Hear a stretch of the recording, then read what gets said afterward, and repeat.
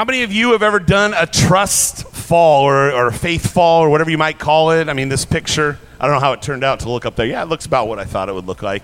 I hadn't checked that yet, but I looked it up in Wikipedia because, of course, you can trust Wikipedia, right? And it says a trust fall is a team-building exercise, right? You get together and have this exercise in which a person deliberately allows themselves to fall, trusting the members of the group. They're putting their faith in the members of the group to catch them, right? It's a team-building experience. It's one of those things where you have an opportunity to kind of show who you are and get a group of guys or a group of gals together and kind of build, right? So I remember a few years back, this is going to go back a little bit a ways, when my older two boys were playing football at Stillcomb High School. Coach Cook took the boys over to the baseball field and put an opportunity out there for any young man that wanted to could climb up on top of the baseball dugout, and we would do trust falls there into the arms of their other football players. And one after another would get boosted up onto that and fall backwards. And of course, you had all the big, strong linemen there taking pride in not dropping their teammates, right? Getting in there and catching them. And again, at the beginning of the season, you want to do this, and you want to build the trust amongst the team and the faith that you would have in each other. And it's meant to build up faith in each other. And what doesn't happen often in a trust fall is to have someone show up looking like this, right? If you showed up to a trust fall and you were wrapped in bubble wrap, what are you showing faith or trust in your teammates? You know, obviously you're not. You're wondering, you're worried, you're concerned. If I fall, what's going to happen to me, right? There's not a lot of faith being expressed by this guy. What would it tell your teammates? What would it tell your coworkers if you showed up? Do you think they believe that you believe that they are going to catch you, right? It wouldn't be a healthy way to ask if you truly are trying to build trust amongst your group, right? The thing they would see when they saw you come in dressed like this is he really doesn't trust me. Would acting like this help or hinder what you're trying to accomplish by doing a trust fall? Showing a lack of faith in those who are attempting to catch you, right, would show that you really don't trust them. And it would hinder the kind of growth that you were looking for, or the coach, I should say, was attempting to get through this activity. When it comes down to it, it's all about faith. And we're going to see that today. So the question that we're going to be faced with is, where is your faith? Or even a more personal way to phrase it would be, what type of faith do I have? That would be a question you could ask yourself today. From our text, we're going to see two different types of faith from our characters. We're going to first see a healing faith, a faith that would allow for growth and healing and positivity in the sense of a good example of what faith should look like. And then secondly, we'll be looking at a hindering faith, at some people who believe Jesus or see him and see what's going on, but they just have trouble with that. And we'll see that in our text today. So if you have your Bibles with you, I'd want to invite you to jump into Mark chapter 2. You can open up to that. We also will have the words up here on the screen for you to follow along with. The Gospel of Mark, come follow me, starting in chapter 2, verse 1. And when he returned to Capernaum after some days, it was reported that he was at home, and many were gathered together so that there was no more room, not even at the door. And he was preaching the word to them. When he returned home, during his ministry, what we've already looked at in Galilee, and he kind of had a home base of sorts. We know that Jesus never owned a home himself, but we know from the stories that there was kind of a home base that he liked to go to in Capernaum, and that became where he would go if he was returning home. It was a place of comfort. Most often when we think about it, or when we talk about it, when it's discussed, they're guessing that it was probably Peter's family. Peter's mom's home is where they would hang out. And if you have teenagers, you know that sometimes your home becomes the place that everybody wants to hang out at. And maybe Peter's mom was a good cook. You know, we don't know exactly why, but when they would come back to Capernaum, they would hang out. Their base of operations, widely believed, was to be Peter's home. This is actually the Church of St. Peter is built there right next to what would the possible site of this home. Through excavation, they found this. I thought the picture was kind of neat. And then to imagine that there is a really good chance, based on the history of this city, that this was the home or the foundation of the home that was built up, obviously not the church, where this story may have taken place. And when you start looking into some of this stuff, it's pretty cool, what they found doing all the archaeological digs and stuff. This is pretty cool. I just wanted to share that picture quickly with you. And we're going to see this story start to unfold around this place here. The crowd, it says, was gathered so big that it had filled the home, right? The home was filled. There were people standing at the door. There was no place to sit. They were probably oozing out even onto the street just to listen to what this man had to say, Jesus' teachings. People from all kinds of backgrounds were there, both socially and spiritually. You had those who were interested and curious. Who is this man? We've heard stories about what he's doing. You had the Pharisees and the teachers of the law. We see that in Luke's version in chapter 5. We know that the Pharisees and the teachers of the law were there. You had people who were now devout followers, and you had some people there that were trying to trip him up and catch him in maybe a false teaching or in blasphemy. That's kind of a spoiler alert, that word or that concept, and we'll get to that in a few minutes. So Jesus began, but he began teaching.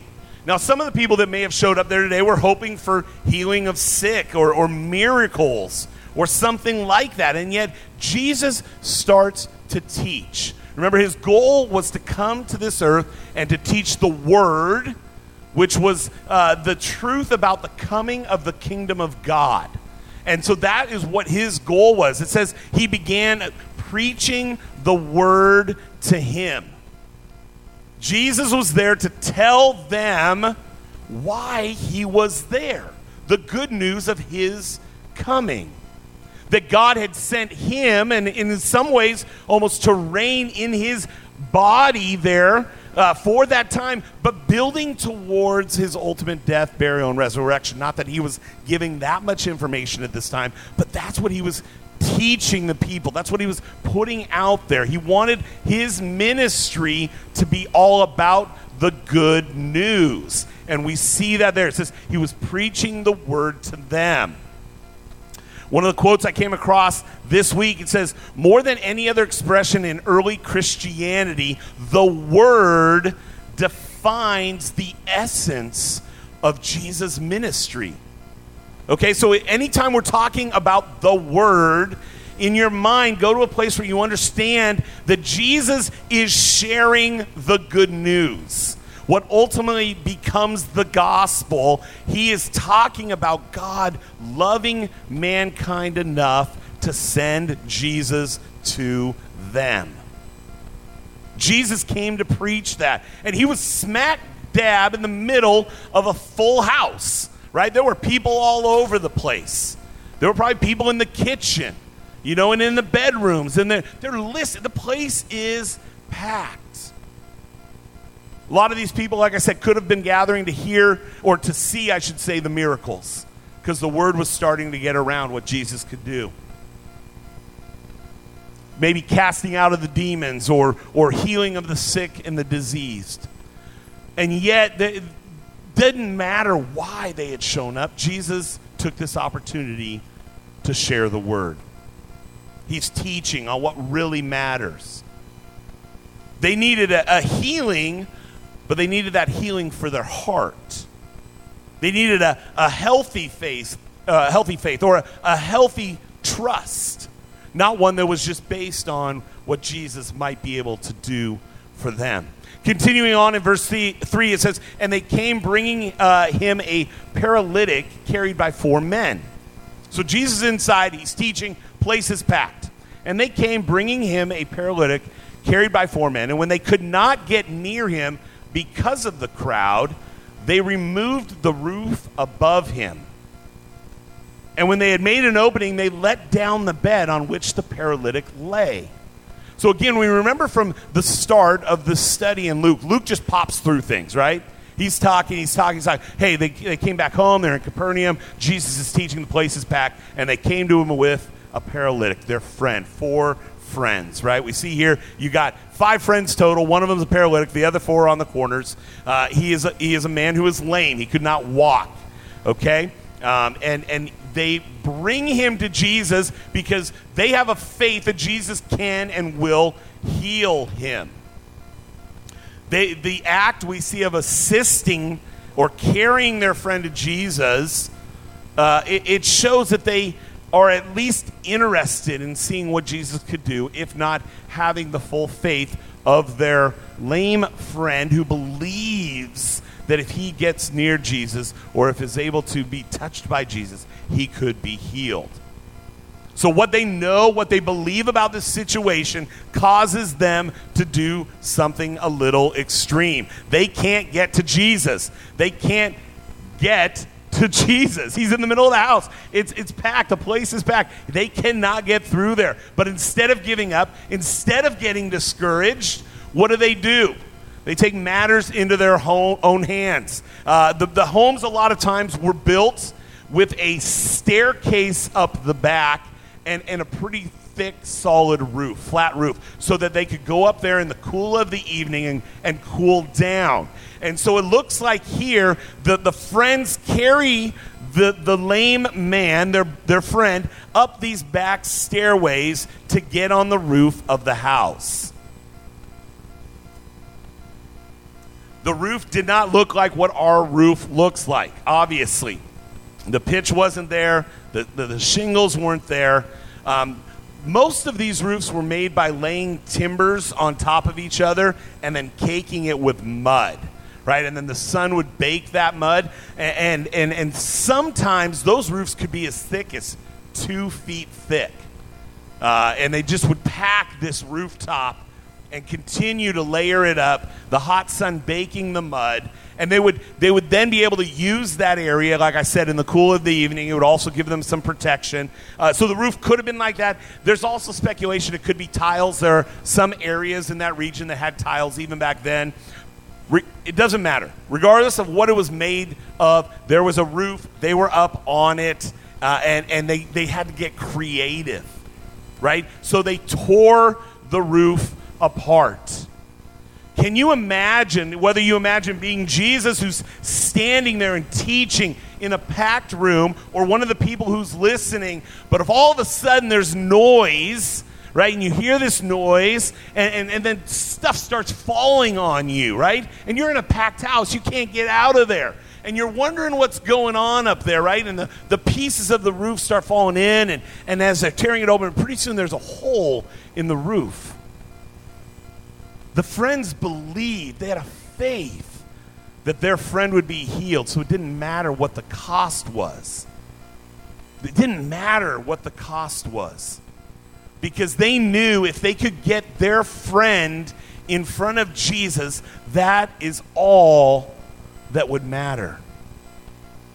When I was reading through Kent Hughes' book this week, it says, in the midst of all that just happened, everything that was going on, here you have the prince and the paralytic.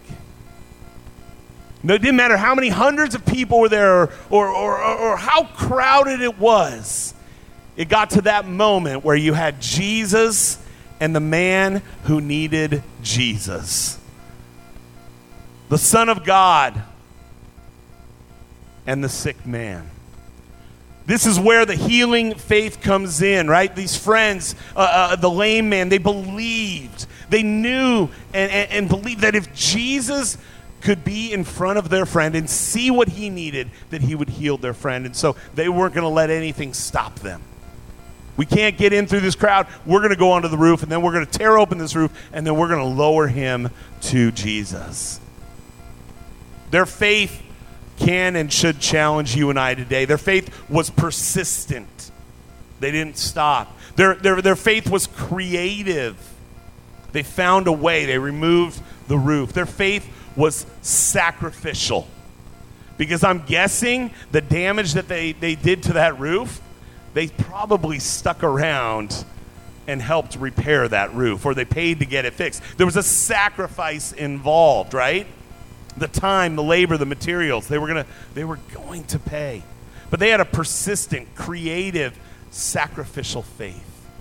Is that the kind of faith you and I have today? Do we have a faith like that? And if so, what does that look like? Do you ever take time to look at yourself and think about the life that you're now leading because of your relationship with God? How does it look? How should it look? How is it different than those in your circles, whether it's your family, your neighbors, your coworkers? When you read the promises of the Bible, do you fully trust and believe them? Or do you just brush them off as a nice thought? But these aren't applicable to me today. These men here, they had healing faith, because look what happens in verse 5. And when Jesus saw their faith, he said to the paralytic, "Son, you're healed. Get up and walk." No, he didn't say that. Look what he said. He said, "Son, your sins are forgiven." Again, Mark taking these turns and these just short and to the point. He says to them, "I see your faith." Right? Jesus sees their faith. He says, "Son, your sins are forgiven."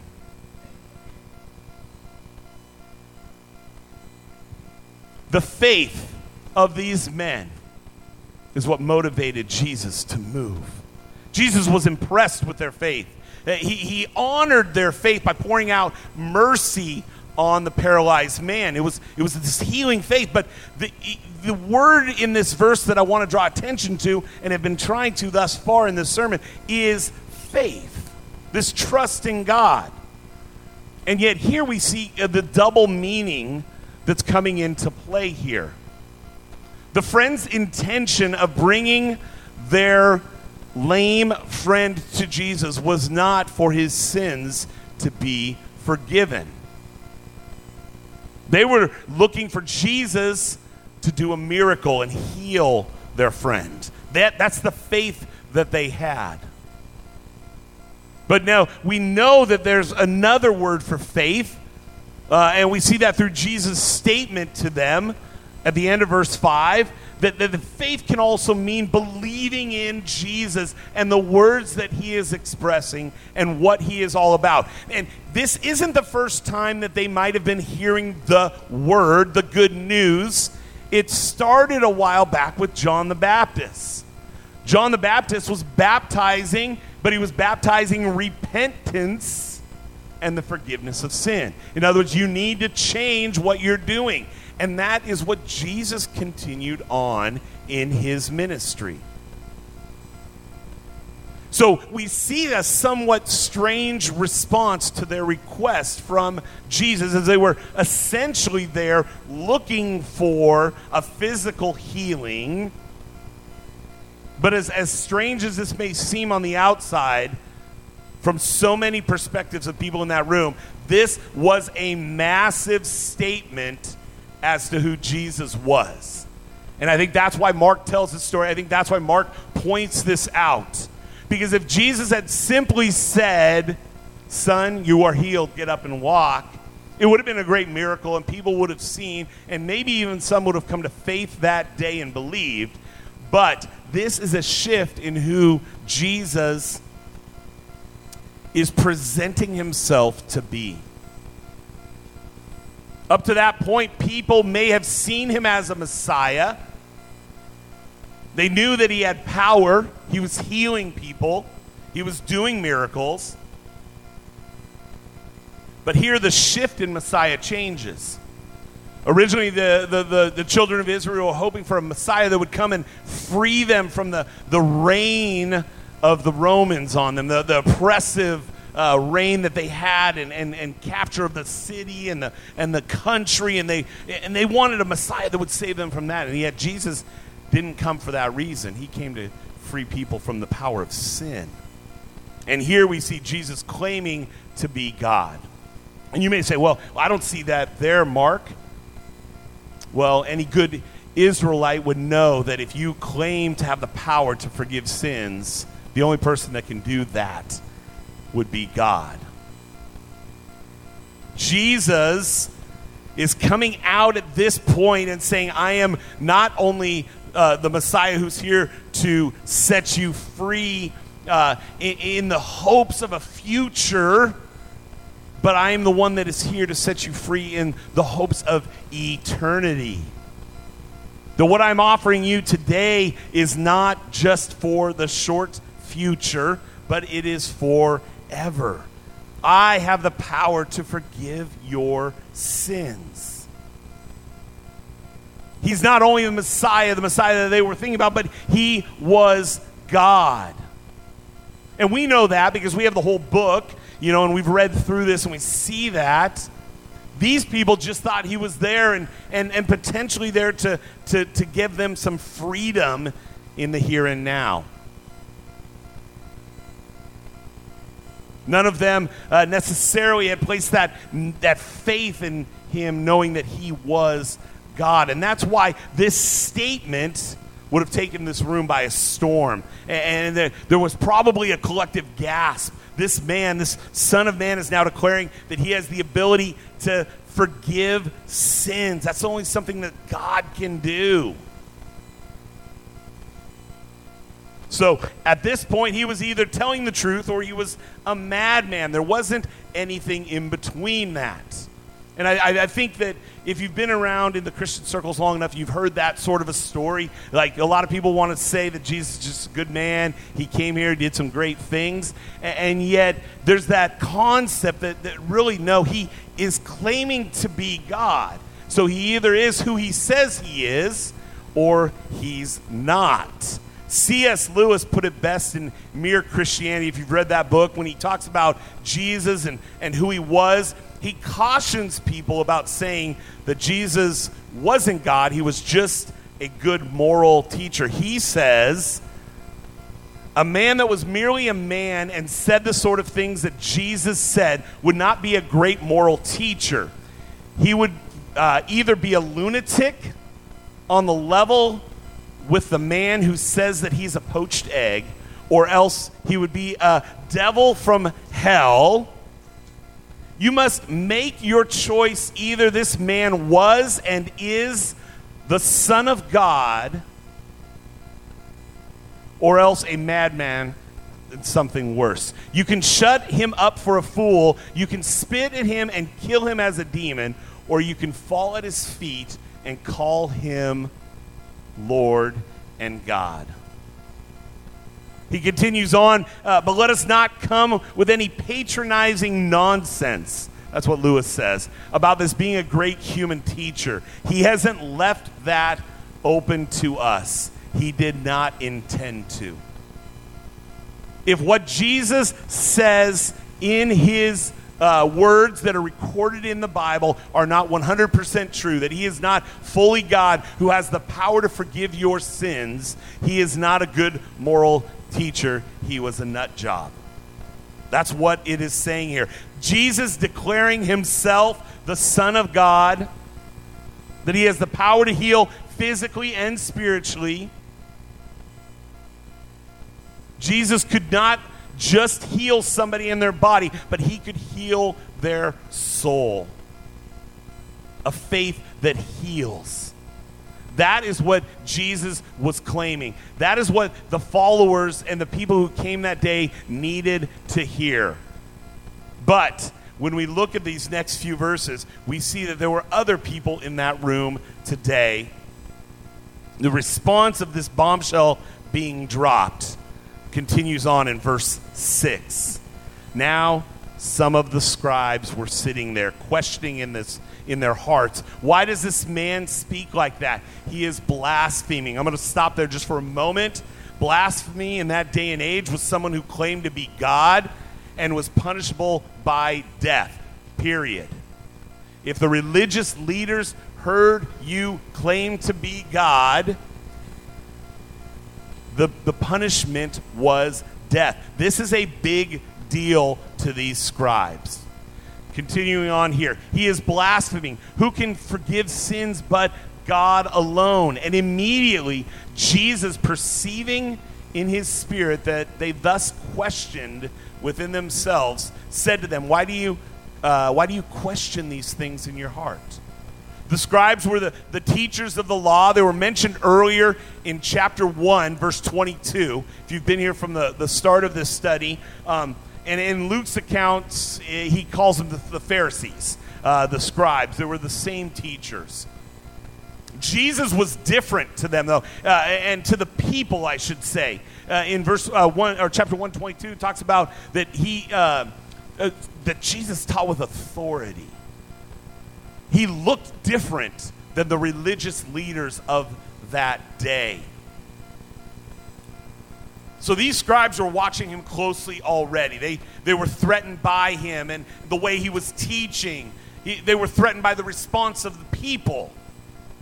Another crazy thing that we read earlier in this chapter is that the crowd was large and pushed in on him. There was no room for anyone to get close to Jesus. And yet, what does it say here? The scribes were sitting there.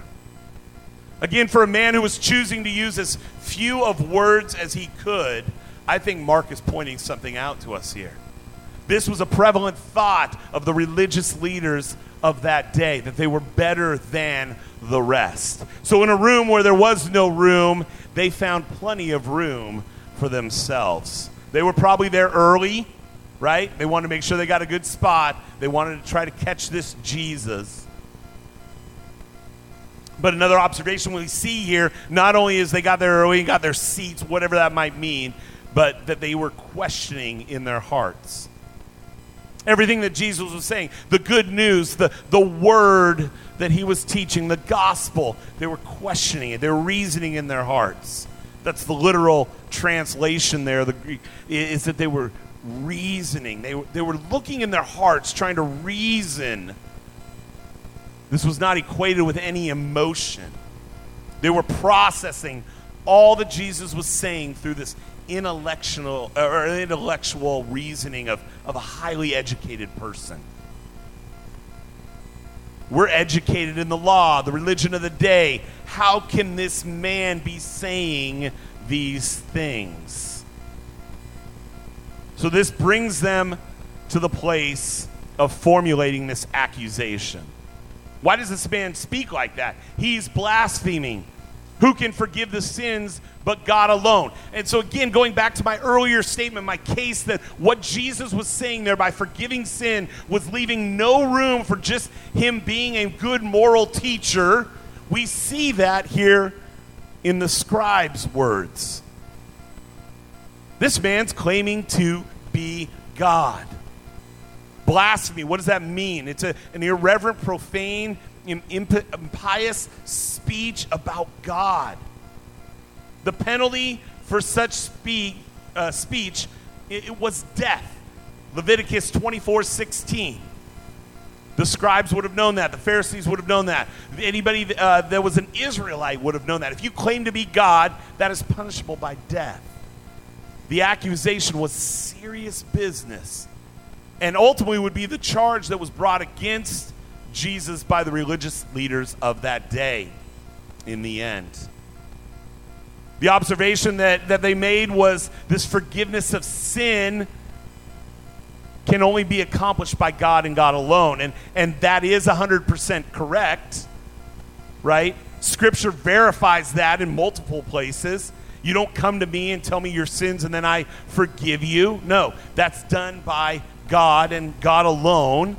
But what they failed to recognize, what these scribes and teachers failed to recognize, is that God had planned for his incarnation to happen in the God-man Jesus Christ.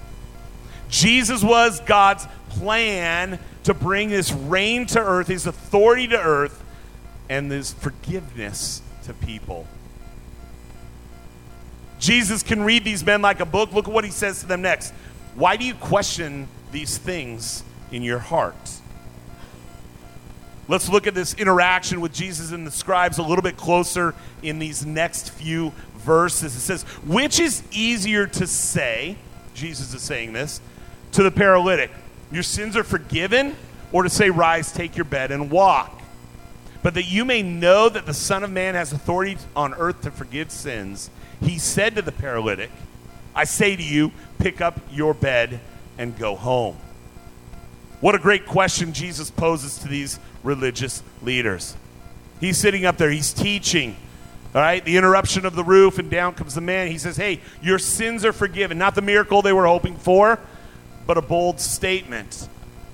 The scribes in their hearts are questioning, and Jesus calls them out. Which is easier for me to say, right? You don't believe me that I'm God, so which is easier for me to say? Your sins are forgiven, or to get up and walk? Obviously, if I say to you, Brenner, your sins are forgiven, there's no outward expression of those words. You can't prove that I'm wrong.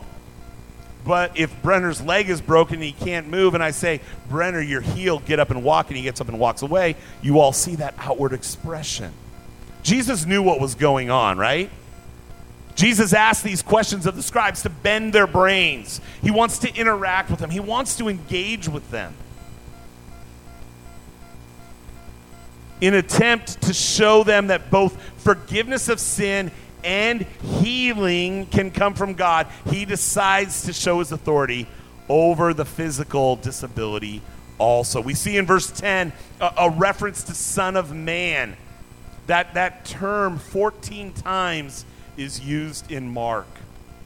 Throughout the scriptures, we see it a handful of times referring to a coming Messiah, the one that God has promised to send in the Old Testament. And then again, we see it in Revelation, where John's getting this revelation on the island of Patmos. He refers to Jesus Christ as the Son of Man.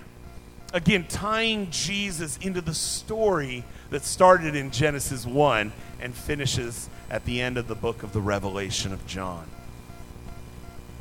Jesus was more than willing to identify as God. We see that here. We see that elsewhere in the Gospels. He has the authority that the scribes were questioning whether he could even have or obtain. He had the authority to forgive sins and the authority to heal. Again, at the beginning of this study, we talked about words that were going to be popping up throughout Mark, and one of them was authority. That Jesus truly had the authority to accomplish these things. We see that here. But that you may know that the Son of Man has authority on earth to forgive sins, I'm also going to heal this man. Authority. So Jesus heals the man. He says, I say to you, pick up your bed and go home. You don't believe me that I have this authority? I'm going to show you. Go ahead. Get up and go. Look what happens. The man. And he rose, and immediately, another one of the words that we're going to be watching throughout the book of Mark, immediately he picked up his bed and went out before them all, so that they were all amazed and glorified God, saying, we never saw anything like this. Here's the beauty in this story is the immediacy of the healing. No waiting, no requirements, no stipulations, just healing, just Jesus. He rose, he got up. Literally, the Greek says he was raised. His limbs came back to life. Can you imagine if you were there and you knew this man his whole life? This is not a large city. So he had his 4 friends that brought him, but we can imagine from this story, this is probably someone who spent time at a gate, the gate of a city, begging for his family because he couldn't work, right? So this was common. People saw them. People gave to them because they felt bad for him. And this room was packed, right? It was packed. They knew this man. What we also can see from this miracle here is the public nature of it. He did this in front of a large crowd. Jesus healed this man. Jesus was a clear pronunciation of God's presence and his power, right? That was showing up in the form of Jesus and being shown through his ministry, physical as well as spiritual. When we see God work, we are I should say this. When we see God work, are we as amazed as these people were? Drew and I, as we were preparing this sermon this week, we sat around and talked about that for a while. If you were in this room and you saw this man healed and he got up and walked, you would probably be like me, at least what I think I would have been like. I would have been like, wow, this is incredible. I've known this guy forever. He's never been able to use his legs. This Jesus is something else, right? So we were talking about that and how unique of a situation and how this book is full of these stories. And we say we believe them, right? And that's part of our faith. And yet as Drew and I were sitting there, we said, are we willing to see and give God this kind of glory when he shows up in our lives? Right? Now, some of you may have asked for physical healings for yourself or for a family member and not gotten them. And that's another topic for another day. But what we were focusing in on here, even though this story is about the physical healing, is how many times has God shown up in your life, especially in the worst times? And are we the kind of people who are willing to give God glory for that and allow those instances to change who we are and who we are going to be and how we are going to live the rest of our life? Will it change our faith, right? Will we have that healing faith, that healthy faith, that one that allows us to believe in God and move forward in the health that can come from that faith and that life? Or are we going to have a hindering one like the Pharisees, the scribes had, that were skeptical? They hated Jesus because Jesus was a threat to them. They didn't understand. They had a faith. It just wasn't in Jesus Christ. You and I, are we willing to see God in our lives and what's going on in our everyday situations and give glory to God when he shows up in our lives? And I know some of you out there have had the physical healings. I've talked with you. I've been there. I've been at the hospitals when you've needed the healing, the miracle, and we've seen God come through. But are we the kind of people that will continue on giving God the glory for that? In our text today, we see two different kinds of faith. We see these examples of faith. We saw a healing faith with the friends and the paralytic man, that faith that they had. They didn't stop at anything to get Jesus, to get their friend in front of Jesus. They did whatever it took. They didn't care what the cost was. They just knew they had to get there. They put their faith and their trust in the healing power of Jesus. We also saw a group of people that did the opposite. They had a hindering faith. They still had faith, but it was placed in something else. It was not placed in the one it should have been. The scribes and the Pharisees had placed their faith in the law and in their jobs and in tradition. And you and I, today, if we're not careful, we can do the same thing. We can place our faith in our job and our wealth and our family and our status. And yet we need to be focusing in on Jesus Christ and Jesus Christ alone. Each one of us here today has faith. We all have faith in something. Is it a healing faith or a hindering faith? So that's the question that we're faced with today. You and I, where are we placing our faith? Who are we placing our faith in? Are you today placing your faith in the one true source?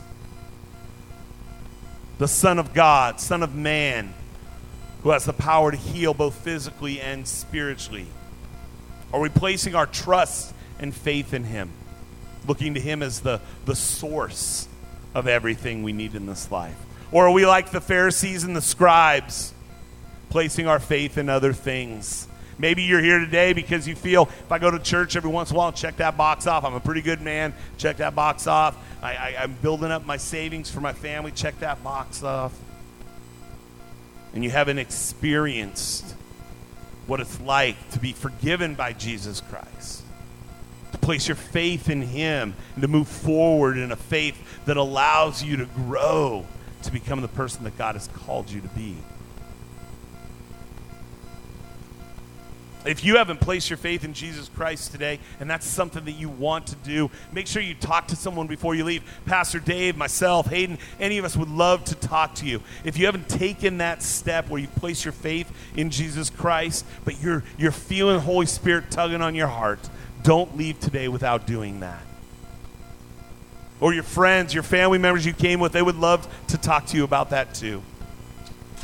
Christians, if you're here today, what are you placing your faith in? Maybe you've taken that step of faith. You've accepted Jesus Christ as your Savior, right? But are you living a life that is showing that? Are you placing your faith daily in him? Or is there something hindering you today in that ability to come fully and follow Jesus? And if so, again, don't leave today without making that right before God.